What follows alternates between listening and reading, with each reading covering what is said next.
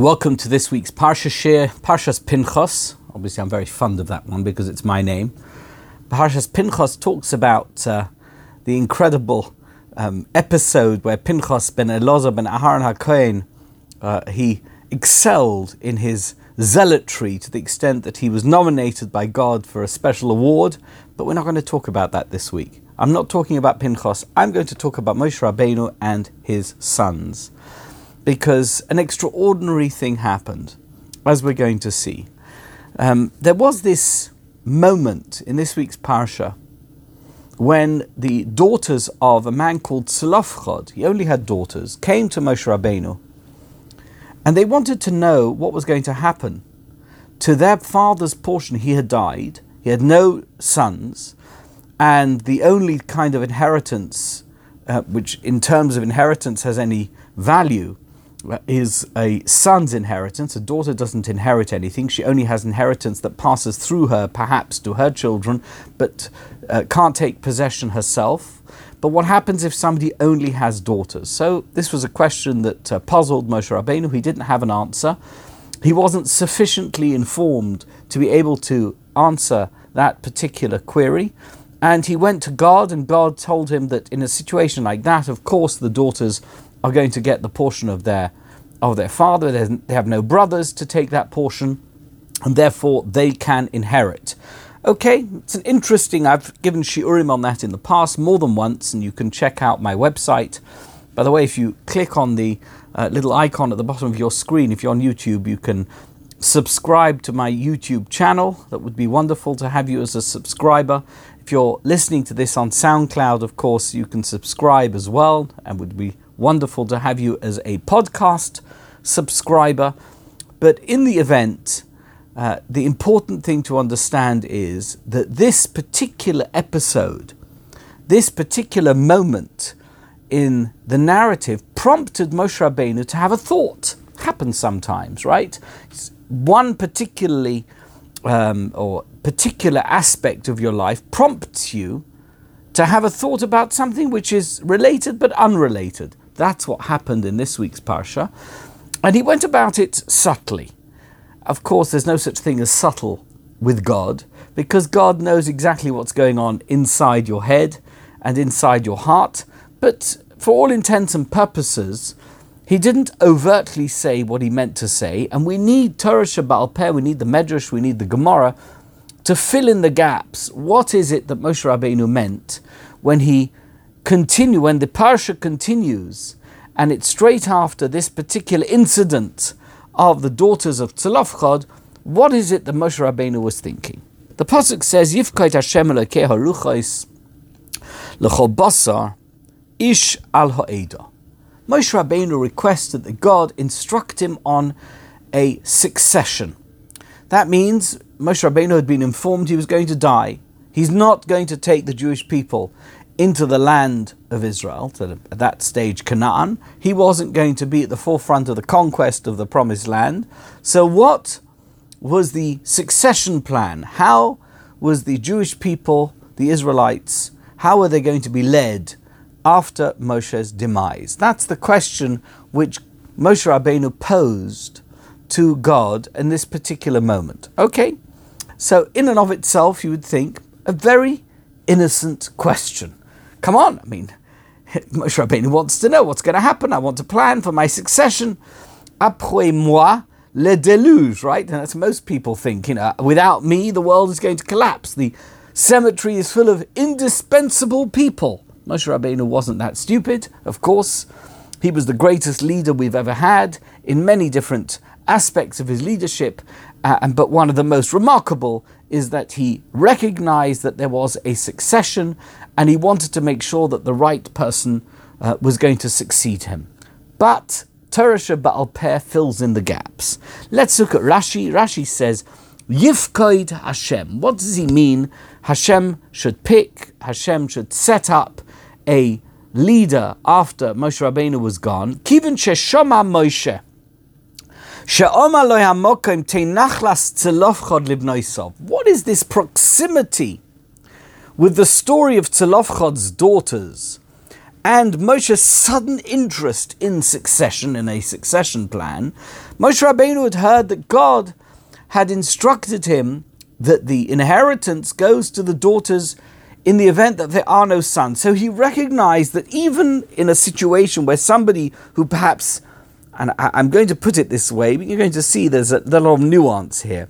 Somebody who is not worthy, because a daughter is not, as it were, an inheritor from her father's inheritance, but in a situation where there are no sons, the daughter can inherit. So suddenly Moshe Rabbeinu sees a chink of light, an opening for his own sons to inherit something that was precious to him.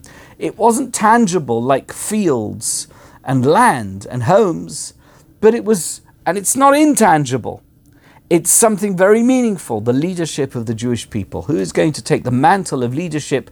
Will my sons inherit it? You see, the daughters of Tzlofchad inherited their father's land, even though there was some question as to whether they should. And so too, my sons can certainly inherit my leadership once I am gone. Omar, higia shor she'et ba tzarki, says Moshe Rabbeinu to himself. This is a thought bubble, appears above his head. It's time now for me to make the personal appeal. She'et ba tzarki, I should put forward, advocate for what I am, what I require, for what I need. Sheyirshu bonais gedulasi, that my children should inherit my greatness. In other words, my leadership. Amar lo HaKadosh Baruch Hu. How did HaKadosh Baruch Hu respond to this rather opaque request? Because Moshe Rabbeinu didn't say, excuse me, God, can my sons take over my leadership? He said, who is going to replace me? So, Amar lo HaKadosh Baruch Hu, lo kach also b'machshava lefonai. It's not exactly what I was thinking.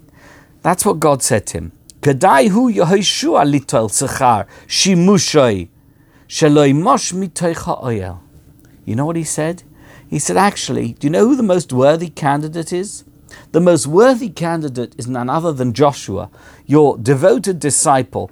He is the one who's never moved from my tent. In other words, he's been devoted his entire life, not just to you, but to everything that you stand for, Moshe Rabbeinu. He is a worthy replacement.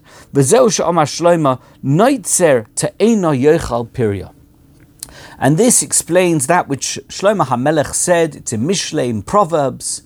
Noitzar te'ena, he who plants the date palm, yochal pirya, will eat of its fruit. Yoshua had certainly planted the date palm, and now he was going to eat the dates. He had a date with destiny. That's the Rashi, which explains the pasuk of Yifkod Hashem Elokei Aruchos L'chol Basar Ish Al Ha'eda. Says the Mikdash Halevi. We're focusing again on my grandfather's wonderful sefer. The Mikdash Halevi says, L'ch'oira haleinu lahavim, we need to really understand. Mahoy sos v'rosei shel Moshe Rabbeinu. What was the logic behind Moshe Rabbeinu coming forward with this particular request at this moment in time? If it was true to say, and this is just an assumption, that Moshe Rabbeinu's children were not worthy of the position that their father held,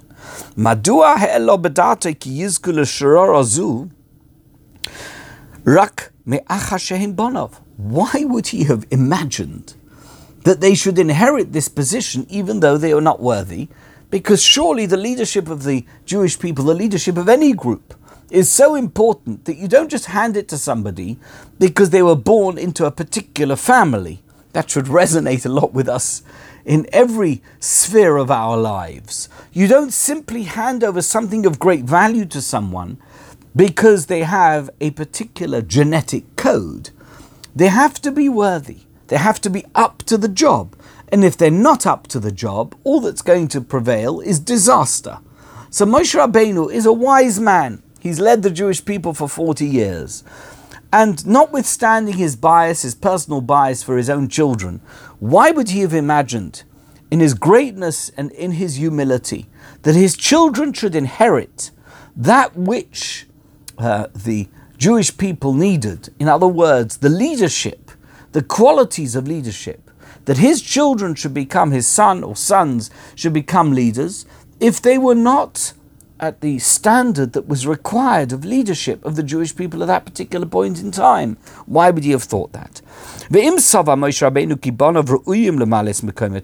Now, you may think, okay, Moshe Rabbeinu, biased or not, had gone through the cheshbonos, had calculated that actually his sons were worthy of leadership. That's what his conclusion was, having considered all the aspects of what it took. And then we need to understand what was behind those particular calculations. When he weighed up the different aspects of what was required of leadership, why would he have thought his sons were worthy? In which case, why would God not have agreed to whatever it was that Moshe Rabbeinu was suggesting? The Nira Loimar says the Mikdash Halevi, perhaps we can say as follows, in response to that question, these questions, Moshe Rabbeinu l'roiv am v'tzonusai, sova ki b'madregosai nesa hu loizacha b'schus avodosa v'amolai. Let's be frank. Who was Moshe Rabbeinu? In as much as we understand him, we know that he was a man of great humility. We know that he was reluctant to become the leader of the Jewish people, and that he argued with God for 3 days. When he was at Chorev, in front of the burning bush, don't pick me, pick someone else, I'm not the right one. And he imagined that however successful he had or had not been, that the only reason he had been picked was because he got this great gift, a gift of responsibility, but a gift nonetheless less from God. That being the case, he imagined that leadership was a gift. Why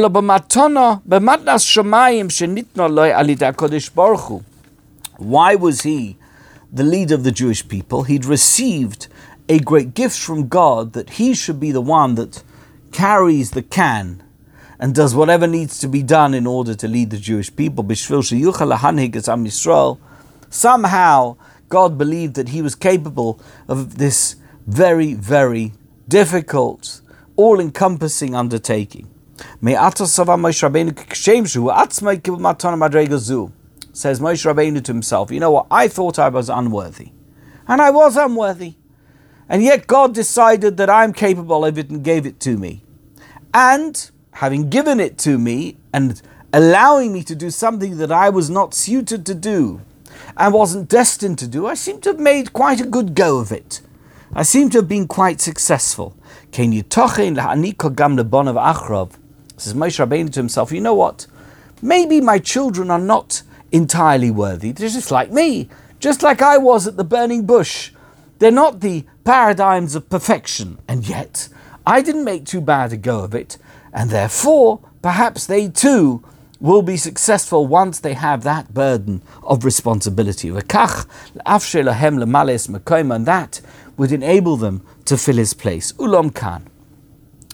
However, what happened? God had different plans, as we know. He wanted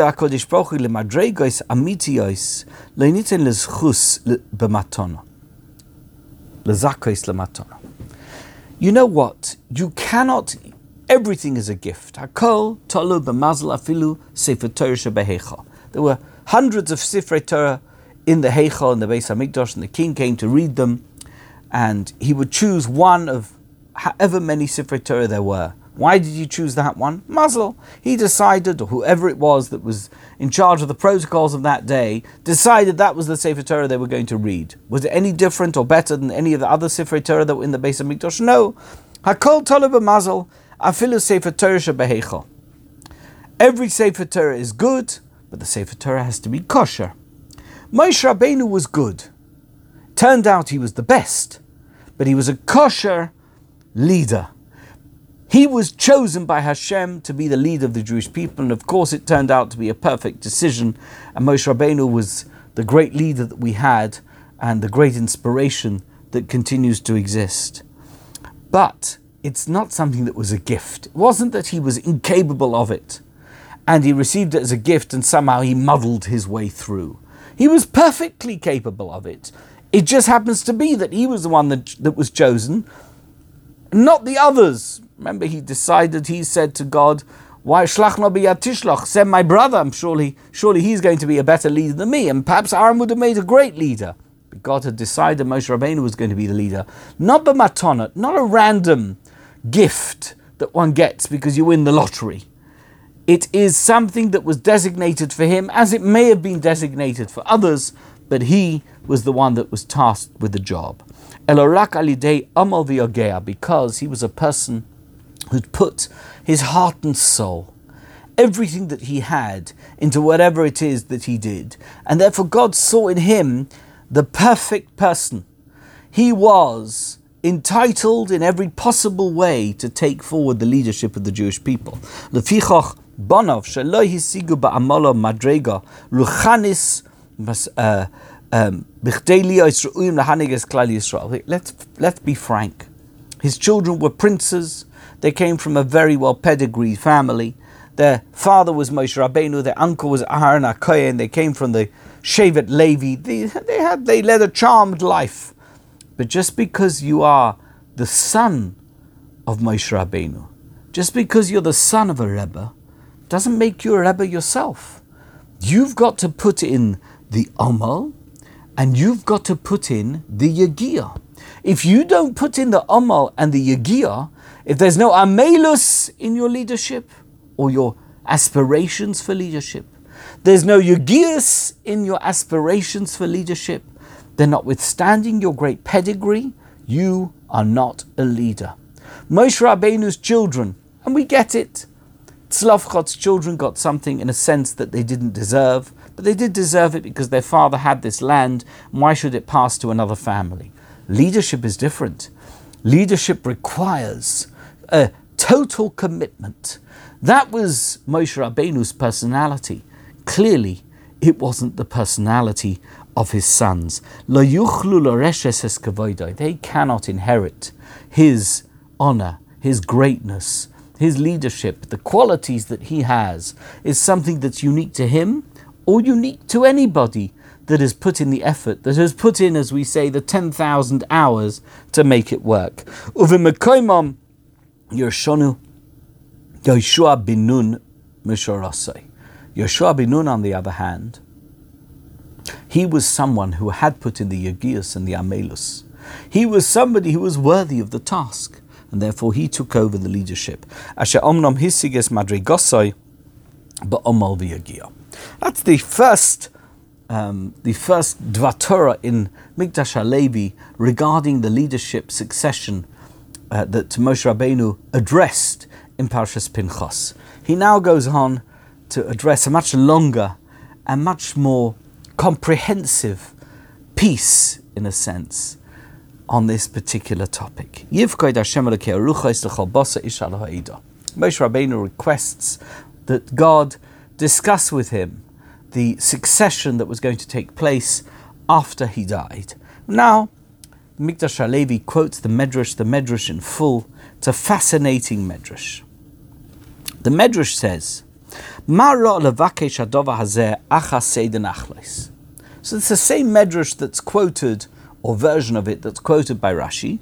Says the Medrash, why did Moshe Rabbeinu think to ask about this right now, about this, in this particular moment after the discussion of the inheritance of Tzlofchod's daughters?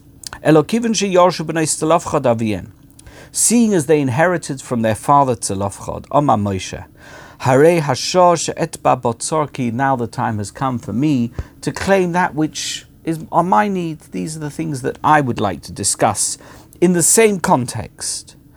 Im habonos yorshu, if it's true to say that daughters can inherit, it's possible for daughters to inherit. Bedinu sheyorshu bonai es kvoidi. No, there's no question. It makes perfect sense that my sons should also inherit my honor, that which belongs to me, the leadership. Omar HaKadosh Baruch Hu, and HaKadosh Baruch Hu quotes in the pasuk, Noitza te'ino yochapiria, he who plants, or they who plant the date tree, will eat of its fruit. Bonecho yoshvu lehem v'lo osku b'Torah. Let's discuss your children. So this Medrash goes into a bit more detail. Your children, they sat but they weren't Isaac in Torah. They didn't immerse themselves in Torah. Yeshua, hirba sharsecha v'harbe cholak l'chokoved. Do you know what Yeshua did? He served you, and he gave you a lot of honor. He got up early, and he went to bed late, so that he could be in your company, as it were, doing the things that you were doing, in your base vad, in the group that accompanied you at all times. He was there to attend to you.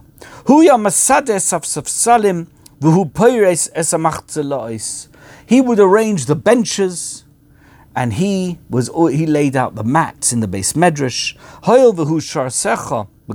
And seeing as he served you with all his might, with every ounce of his being, therefore he is worthy to serve Israel, to serve the Jewish people. Because he cannot lose the benefit, the merit of having served you for all these years. For 40 years he's been your shadow, and now it makes sense for him to step out of the shadow and to become the leader. Therefore take Yeshua bin Nun, Joshua, L'kayim mashe ne'emar, noitzer te'ena yochal pirya. He who has invested so much, he's planted the date palm, he's the one who's going to eat the fruit, he's going to gain the benefit of having made that investment all those years ago, and for all these years with all the effort that he has put in. In Chazal, says the Mikdash Halevi, we see that Chazal say that before Moshe Rabbeinu left this world, he wanted one of his sons to replace him to become the leader. That one of his sons should be the one that's going to inherit his honor, his position, his honored and treasured and cherished position as the leader, and would take forward the leadership of the Jewish people. You know what? God rejected. He pushed it away. He totally dismissed the idea of Moshe Rabbeinu's children being the leader. And there are two reasons for this, and listen carefully to both of those reasons. Reishis, the first reason is HaKadosh Baruch Hu mazkir leMoshe ki banav lo osku b'Torah. The first thing that he tells Moshe Rabbeinu is, your children weren't Isaac in Torah. They're not people who were Isaac in Torah. They didn't involve themselves. They didn't immerse themselves in Torah. And that is something that inhibits their ability to be leaders of the Jewish people. That's reason number one. They're not Iskim in Torah. V'shenis, the second reason, HaKadosh Baruch Hu af ma'amid es Moshe al zchus hamichedesh leYeshua. Number one is, your children are not worthy. Number two, Yehoshua is worthy. You know, he was Meshamesh you, he served you in such a beautiful way. He was always there as your shadow through all these years. He also arranged the benches in the Beis Medrash. He's somebody who made sure that the Beis Medrash was tidied up at the end of the day and was ready for everybody at the beginning of the day. Asher machmas kach zakai hu l'scha bidmus keser hamanhigus asher yunach al roshai. As a result of this, he is worthy of the honor and the benefit of becoming the leader, because number one, he was Meshamesh you, and number two, he did all that to prepare the Beis Medrash, to create the atmosphere of learning for the Jewish people who were seeking the guidance of Moshe Rabbeinu during the period of his leadership. Says the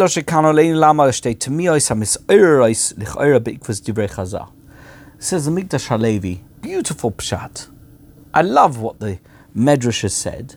We've got the two reasons why Yehoshua was chosen and Moshe Rabbeinu's children weren't chosen. But there's two questions which arise from this chazal. Question number one.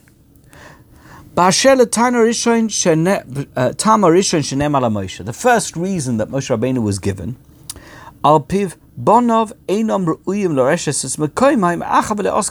do you know why? They were never Isaac in Torah. Your sons are not Iskim B'Torah. They're not totally and utterly immersed in Torah. Your sons are not worthy of the position. They're not suited to it because they're not oiskim b'Torah. L'chorei pali. Says the Mikdash HaLevi, that's very puzzling.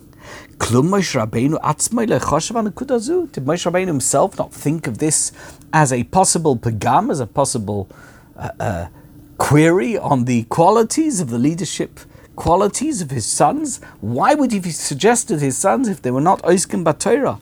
Im sava sheyuchlu bonav lemales mekoim va'idem einum talmidei chachamim balei shir koima matim lanhogas klal Yisrael. Would he have therefore thought that his sons, who are not qualified, should nonetheless become the leaders of Klal Yisrael merely because they're his children? Doesn't make any sense. Moshe Rabbeinu had a sense of what it was, what was required of an individual. Him, after all, for 40 years, he knew the intensity of it. He knew that you needed a lot of knowledge, you needed a connectedness to Hashem, to Torah. How could he have imagined that his children, who are not oiskim b'Torah, whatever that means, we're not yet clear about the definition of that, but clearly there's some problem with it. Would he not have known that they were in an inappropriate choice for the leadership of Klal Yisrael? Question number one on this Chazal. Question number two, Oshenis. Let's try and calculate what exactly was so amazing about Yehoshua ben Nun. Which as a result of that, whatever it was, he was zoiche to manhigus, he merited to become the leader. Let's think about it. Do you know what he was? He used to shuffle about the Beis Medrash and make sure the benches were straight. That makes a leader of Klal Yisrael. Maybe to make the next time we need a leader in Klal Yisrael, let's go and see who straightens all the chairs in the shul. Make that person the leader, the shamus. The shamus of the shul should become the leader. Do you know why? Because he always straightens the chairs and he puts away the sidurim so beautifully, very tidily. He puts the sidurim back in the shelf. How wonderful. Maybe we should make him the leader of Klal Yisrael. Really? That's the qualification of a leader of Klal Yisrael? How does that make any sense? No question about it. It's a very wonderful thing. You make sure the chair's straight and the Talmid Chacham can sit down and learn. However, ulam klum yitochen shedai bo kedei lezakis is ba'aleach b'schus b'hagdoila va'otzuma hazu shamilui mekoima shel hagadol ba'anokim avi hanavi Moshe Rabbeinu alav hashalom. Just because Yehoshua ben Nun was a chair straightener doesn't mean that he was qualified to fill the very large shoes that were left empty after the passing of Moshe Rabbeinu. How could we even suggest that this makes sense? It doesn't make any sense. So what was going on here? That's question number two. Says the Mikdash HaLevi, K'dei lahovin es hadvarim la'ashuram, doime ki aleinu la'ayim b'divrei Gemara Maseches Nedarim daf Pei Aleph Amud Aleph Sham Shaninu. Let's look at a Gemara. It's a well-known Gemara. It's an interesting Gemara for all kinds of reasons. The Gemara in Nedarim daf Pei Aleph. I'm going to read the whole Gemara. The whole Gemara is not quoted actually in the Mikdash HaLevi, but I'm going to read the whole Gemara. Why is it that Talmidei Chachamim don't necessarily have children who are Talmidei Chachamim? What's going on with that? Omer of Yosef. Shleyoimru Torah Yerushahi. It's a specific reason. So it should never be said that Torah in and of itself is something that one can inherit. That doesn't work. Doesn't make sense. Rav Sheishes bereid Rav Idi Omer Kedei Shelo Yisgadru ala Tzibur. Rav Sheishes, the son of Rav Idi, said that they should not be presumptuous. Yisgadru. They shouldn't be presumptuous towards the community, that they will be able to be Talmidei Chachamim like their fathers. And what does Mazutra say? Mazutra Omer mipnei shein misgabrin ala tzibur, because they will take advantage of their father's position to act in a powerful manner over the community. And Rav Ashi says, Rav Ashi Omer mishum dekoru inoshe chamore, because they will consider ordinary people who are not the children of Talmidei Chachamim as donkeys. 4 reasons given as to why it is that it's not automatic that somebody whose father is a Talmud Chacham will themselves be a Talmud Chacham. Okay, we can go into that. It's a very interesting Gemara in and of itself, but the Gemara continues. Ravina Omer. Ravina says a very interesting thing. If you see a Talmud Chacham whose son isn't a Talmud Chacham, she'ein mevarchim b'Torah tchila. It's because they didn't make a bracha, birkas HaTorah, before they learned Torah. Da'amar Rav Yehuda Marav.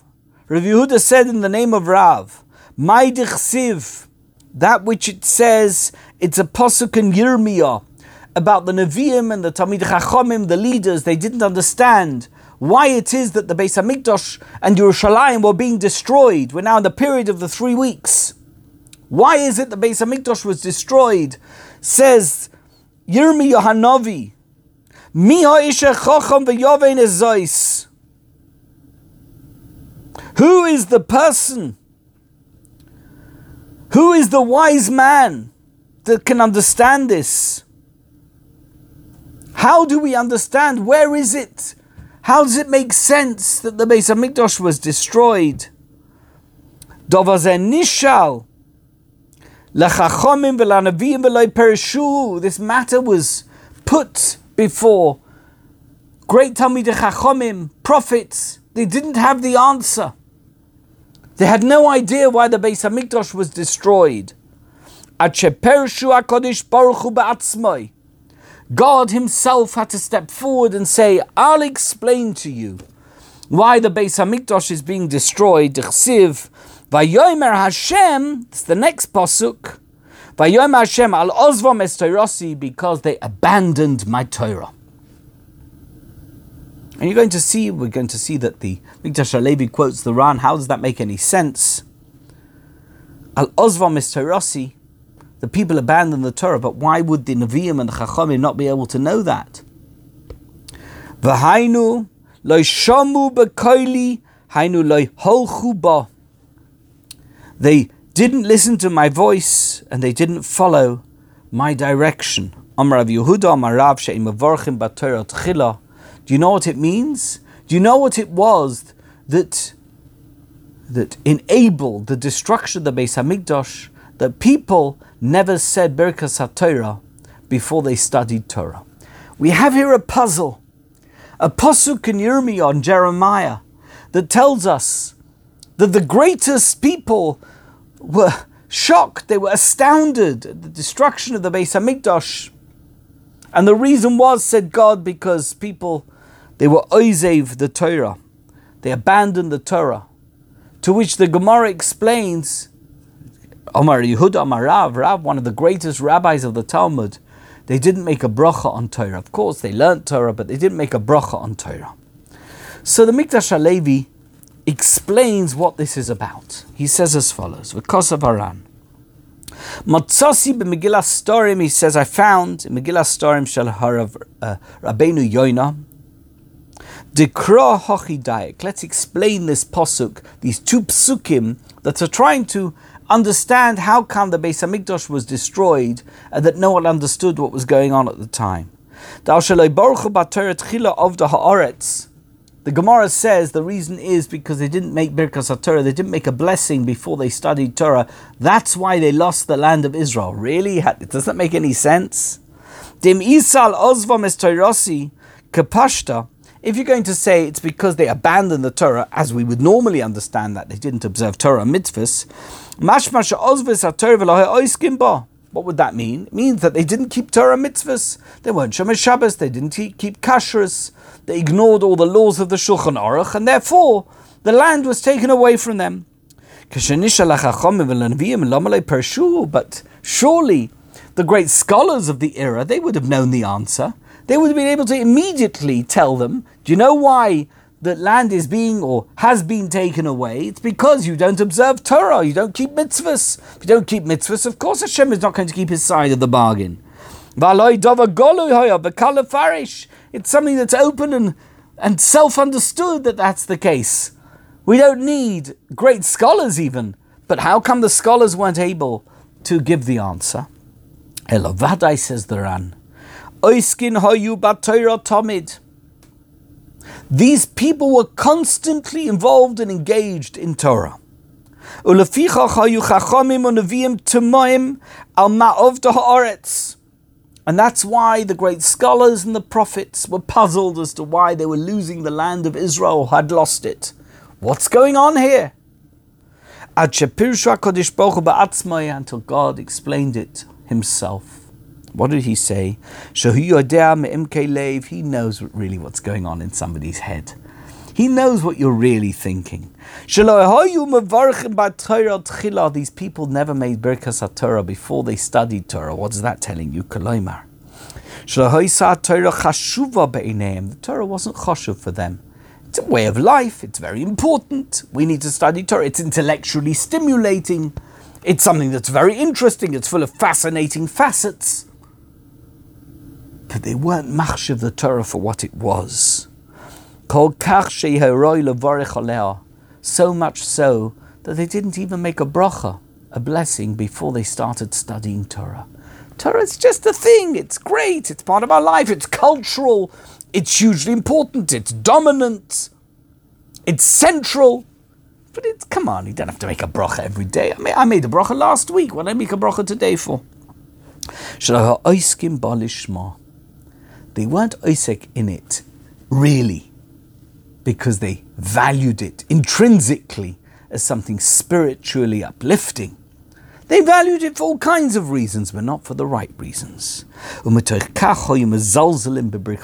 that's why they were disparaging about the blessing that needs to be said before. Because the blessing before learning Torah is an acknowledgement of its intrinsic value in a spiritual sense. And that they didn't necessarily recognize, or let's say they didn't recognize it enough. That's not why they were involved in Torah. It wasn't really the type of intensive spiritual experience that one would expect. And therefore, the people who were observing them, the great Chachamim and the Nevi'im, they saw them studying Torah, they're sitting in yeshiva, they're arguing over a sugya. But when it came down to it, they never said Birkas HaTorah because they did it because it was enjoyable. It was a Yetzer Hara maybe, but not because it was a Yetzer HaTov, not because it had value, intrinsic value from the Jewish perspective. Therefore we see that in the time of the Churban, at the time of the destruction of the Beis HaMikdash, Bnei Yisrael osku b'Torah, the Bnei Yisrael were oisek, as it were, in Torah, at least from a superficial view, one would say they were oisek in Torah. Talmidei Chachamim, they were great scholars. Ubatei Midrashos meleim mipoil poin, the Beis Medrash everywhere was full. From one end to the other, you went in, you could hear the Kol Torah, you could hear people studying Torah. They were definitely engaged in Torah. But it wasn't real, there was no depth to it, and there was no spirituality involved. But the Chachamim and the Nevi'im see it. Lo yitzlichu la'amod al soid ashmosom shabnei hador asher machmosei nigzar dinam lechurban oyam v'noira. They couldn't really understand how superficial, how meaningless it was. They didn't get it. They saw the Beis Medrash is full, we've done our jobs. So if you ask them, does it make sense to you that the land is going to be taken away? They'd say, no, it doesn't make any sense at all. How can it make any sense? They're studying Torah. They're such special people, because they didn't get it. It's only them, because you don't make the bracha necessarily in front of other people. Therefore, nobody knows if you've made a bracha or not. But it's not, the bracha is kind of a red herring. It's an attitude. The attitude towards Torah was wrong. That they didn't get. God had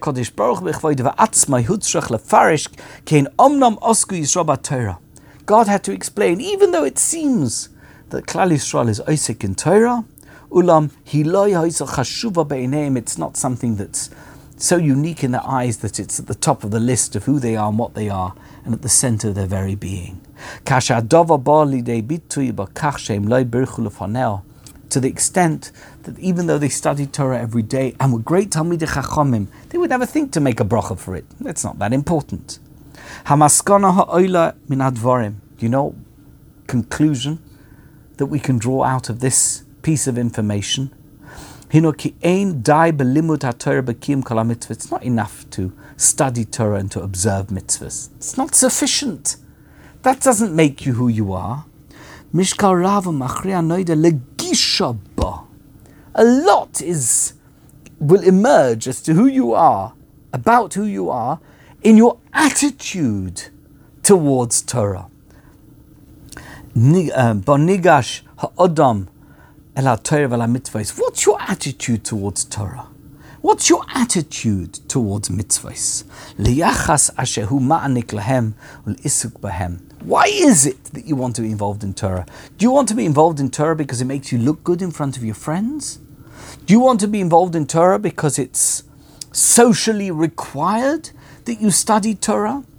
Do you want to be involved in Torah because culturally it makes sense as a Jew to study this book, which is at the foundation of our heritage and our history? Or do you want to be involved in Torah despite all of that? When you go on a journey and nobody's watching, when you're looking for spiritual solace, what do you turn to? Are you turning to Torah? Is Torah something that you do in and of itself because you think it's important? Or are there all kinds of social constructs that motivate you and that animate you in the Torah direction? Despite the fact that the Bnei Yisrael studied Torah at that time and the time of the Churban Beis HaMikdash. There were great scholars, people who could say over brisker Torahs and could just quote any Gemara. They could do the pin test. They could tell you exactly which letter was through every single daf of Gemara. It didn't matter what Masechta you stuck the pin through. There was no doubt those people among the Bnei Yisrael. However, it's not sufficient, it's not enough. There was a profound pagam, a problem, something that undermined the realness of their connection to Torah because of their attitude towards it, their kind of offhand treatment of Torah. This idea that they didn't make the bracha before they studied Torah, it's almost a red herring, it's a foil, it's a demonstration, it's a way of us expressing a point. It indicated something that's made them rotten at their very core. In their inside, Torah wasn't valuable. They didn't value the Torah enough. If you don't make a bracha before you study Torah, it means you don't value Torah. Otherwise, they would have made as many brachas as they could over it, because they understood the spiritual value. Let's return now to the question that's two questions that we began with, and that is Moshe Rabbeinu's nomination, as it were, of his sons, or one of his sons, to be the leader, and HaKadosh Baruch Hu's retort that they are not worthy. However, Yoshua is very worthy. From this we can say, if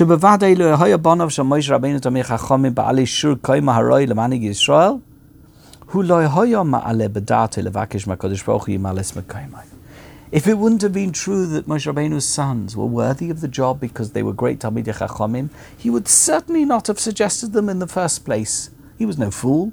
He knew what it required. He knew that they needed to be Talmidei Chachamim. He knew they needed the knowledge, the depth of knowledge, the breadth of knowledge, every aspect of knowledge, the ability to derive knowledge. If he wouldn't have thought that they were worthy of that, he wouldn't have thought for 1 second to ask God for them to be the leaders. And yet he asked them. They were certainly at the level, the criteria. They had every single aspect of leadership qualities that are required from an external perspective looking on. Moshe Rabbeinu could certainly have said, look at the resume Their resume is perfect. Umitzad Ramosa Materanis Ruchanis Ru'uyim Hoy Loses B'Oilan Hogas Ha'eda. But there was a problem. Ulam HaKodesh Baruch Hashehu Choyke Kloyos V'Leiv. Kodesh Baruch Hu knows what's going on inside a person. And he knew that they weren't worthy. Come on. Moshe Rabbeinu said they are worthy. What's God telling him that he didn't know? He's telling him as follows. Ra'a v'yoda ki af shebonov sheMosheinu tamid chachomim gedolim. He knew that even though Moshe Rabbeinu's sons were such great Talmidei Chachomim, the greatest scholars, of course they were his sons. There was something missing, and we're referring back to that Gemara in Nedarim. There was something not right. What wasn't right? Because Mokem HaTorah Eino Ha'esek Ha'ikri Shelahem. It's not at the center and at the core of their being, of who they are. It's not their neshama. It's not animating them spiritually. It may be something that gives them a lot of sipuk in life. They love learning through a sugya and getting through every aspect of the Shakel V'Tarya and the sugya. They get so much out of it, but it's not touching their neshama. They like doing other things, or they don't value the Torah as the center of their being. They don't recognize enough the value, the elevated value of the Torah.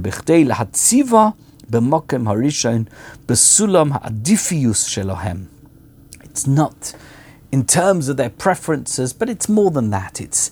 There's something missing. It's intangible to the extent that Moshe Rabbeinu doesn't see it, but God knows.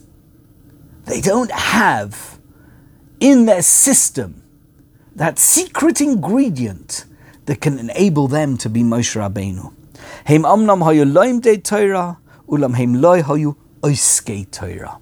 They may have been loim de Torah, people who study Torah, know Torah, knowledgeable in Torah, but they are not oiskei Torah. They're not immersed in Torah. HaTorah loy ha'isa ha'isek ha'merkozi shalem. It's not at the center of who they are.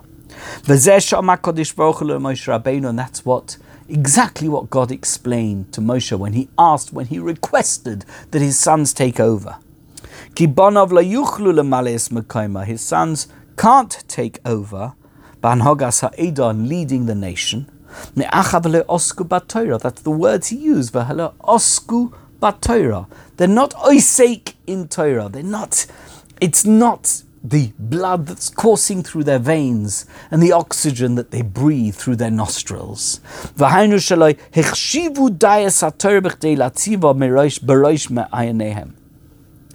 Come on, to be a leader of Klal Yisrael, every aspect of who you are has got to be Torah.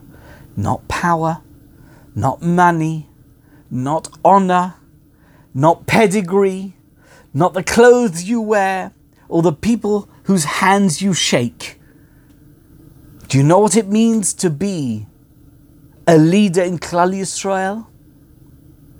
That you've got to be an Oisek B'Torah. You've got to be Omel B'Torah. It's got to be at the center of your personality, that nothing else matters. And if it's a choice between that and any of those other things I've mentioned, Torah is always going to come number one. Ve'ilu manig Yisrael tzarech lahakir b'ma'alas haTorah lahanik lo it's a mishkal haroi lo. Someone who's a manhig, a leader in Klal Yisrael, has got to put Torah at the center of who he is in terms of the leadership.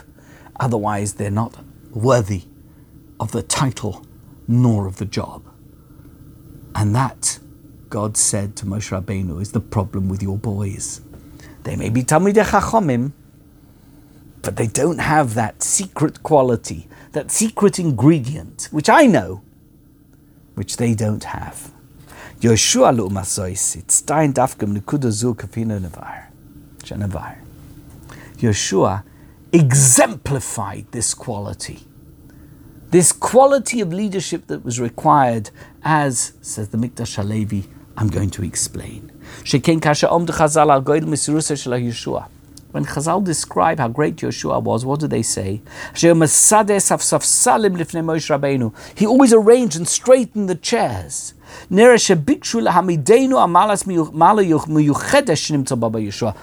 They wanted to focus on one aspect of Yeshua's behavior that really encapsulates this quality of being Oisik B'Torah, which is the secret ingredient required for every Jewish leader. He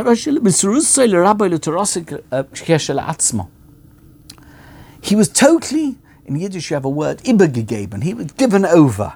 He wanted to make sure that his teacher and every aspect of what his teacher did was totally set up so that his teacher could excel and do whatever was needed and required in order to take forward the message of Torah.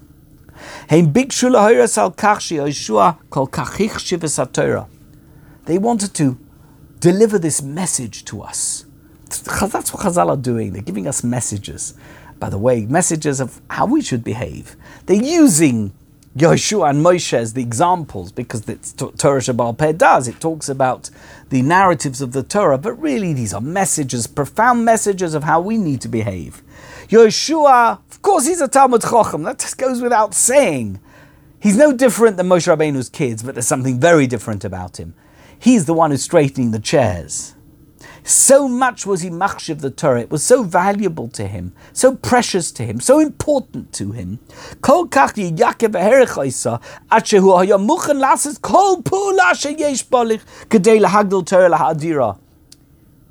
He valued the Torah so much he was willing to do anything to make sure that there was a platform to further the messages of the Torah to the greatest number of people possible and in the best possible way. Yeshua Hektish es kol chayov ad heina, he had completely dedicated his life until now. As kol kachosav uzmanoi, every aspect of whatever he had, all the different qualities of his character and his time. Lahar bais Torah, but Am Yisrael, to make sure that Am Yisrael had the most Torah possible. Bein imadova, his batzeh al yidei limud Torah mamish, whether this would be demonstrated or somehow we could see it by the fact that he studied Torah himself. That's the study of Torah in and of itself. That's important, of course, hugely important, studying Torah. Maybe it's just to do with the fact that you've got to propagate Torah, make sure that Torah is taught and Torah is learnt. And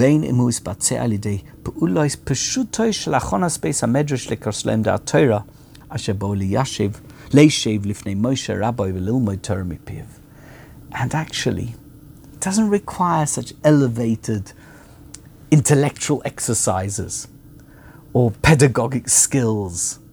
The most ordinary thing, making sure the classroom's set up so that when Moshe Rabbeinu comes to teach, you don't have to waste a minute or a second preparing the classroom because it's already prepared. All you need to do is everyone sits down and Moshe Rabbeinu begins to give the shiur. That demonstrates how important Torah was to Yeshua. He's a great rabbi, a great scholar. He's the main Talmud of Moshe Rabbeinu. He's willing to be the one who's the first there in the morning and the last there at night to make sure that every aspect of the logistics of making sure that the operation runs smoothly so that Moshe can teach Torah, every aspect is taken care of, thought through, and being acted upon. That's what he did. Yeshua Efa Loirak Loma Torah. Yeshua didn't just learn Torah. The Loirak Limed Torah, he didn't just teach Torah. Ela Osak Ba Torah. He was Isaac in Torah. It was his life. It was every aspect. He woke up in the morning. What can I do today to make sure that Torah is going to be learnt and taught? That's Yehoshua. It's not Moshe Rabbeinu's sons. It's Yehoshua. B'dyuk es oisa mala hashechosru banav shel Moshe. Exactly the quality that was lacking in the sons of Moshe. It was exemplified in Yehoshua. Kasha Torah amda b'rosh ma'yanov. You know what? There was nothing more important in Yeshua's life than Torah, and it's demonstrated in everything that he did. And every aspect of his life was focused on one thing. He had a one-track mind. Not one-track mind, he had a 20-track mind, but all tracks were going in the same direction and focused on the same goal. Harbotzas HaTorah, Limud Torah, and the ease of which people can access Torah. That's why he deserved the crown of the leadership of the Jewish people. And that's why he merited to inherit the position of his great teacher. Let's think about it. It's a beautiful, final little thought. Nimtza. We'll find what's the first bracha we say when we say the bracha on Torah? Lilmod Torah? No. La'asoik b'divrei Torah. The best bracha you can say on Torah is la'asoik b'divrei Torah. I want to be an oisek b'Torah. It includes limud. It includes teaching. It includes buying sfarim. It includes making sure that your children learn Torah, that your friends hear a Dvar Torah, that your shul has a shir, that every aspect of your life revolves around somehow enabling someone, somewhere, to learn Torah, to know Torah, and to lead their lives through Torah. La'asoik b'divrei Torah. Shekem b'chdei lahasig es piskas hamali. You want to get to the most elevated place that you can be as a Jew, to the pinnacle, to the summit. Ein dai b'limud Torah. It's not enough just if you learn Torah. I have a share once a week, that's enough. Elo yesh tzorech be'esek haTorah. There's got to be a deep and passionate commitment to Torah in every aspect of your life. Esek b'divrei Torah. Somehow an immersement. You're totally immersed in the words of Torah, in the acts of Torah, and in the propagation of Torah. We'll leave it here for today. Thank you.